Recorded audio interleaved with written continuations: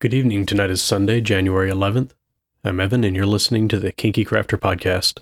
I had a pretty good day today. Ended up rolling out of the TNG sleepover at about 2 o'clock this afternoon. It was nice being able to sort of sleep in, have breakfast there, kind of relax a little bit.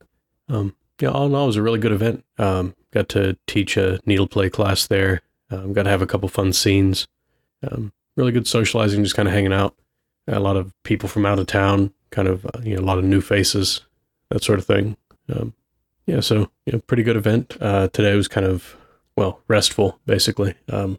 After I got back, I've mostly just been sort of hanging around, catching up on some things around the house and just sort of, recovering from all the fun this weekend.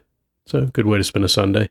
Let's see, coming up next week, I've got a fairly interesting Tuesday educational class to go to. Other than that, as far as I know, things are fairly quiet until next weekend. Basically just have a ton of work to do as usual. Not really anything new there. It should be keeping me fairly busy.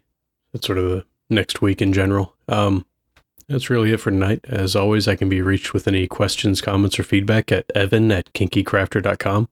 And I hope you all have a good night, and I'll talk to you tomorrow.